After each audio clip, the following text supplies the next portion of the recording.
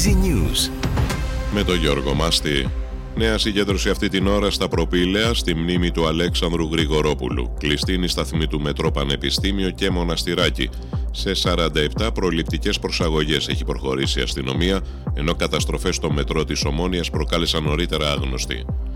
Το νομοσχέδιο συνιστά μια σημαντική μεταρρύθμιση κοινωνικής δικαιοσύνης, τόνισε ο Πρωθυπουργός Κυριάκος Μητσοτάκης στη Βουλή στη συζήτηση του σχεδίου νόμου μέτρα για τον περιορισμό της φοροδιαφυγής.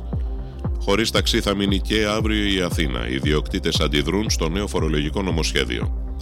Ανακοινώθηκαν από το Υπουργείο Παιδείας οι συντελεστές ελάχιστης βάσης εισαγωγής για τις Πανελλήνιες του 2024.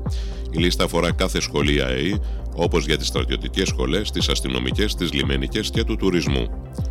Προφυλακίστηκαν ο 28χρονος τράπερ και οι δύο συγκατηγορούμενοι του για τις ανατινάξεις των ATM με λία που υπολογίζεται στις 700.000 ευρώ.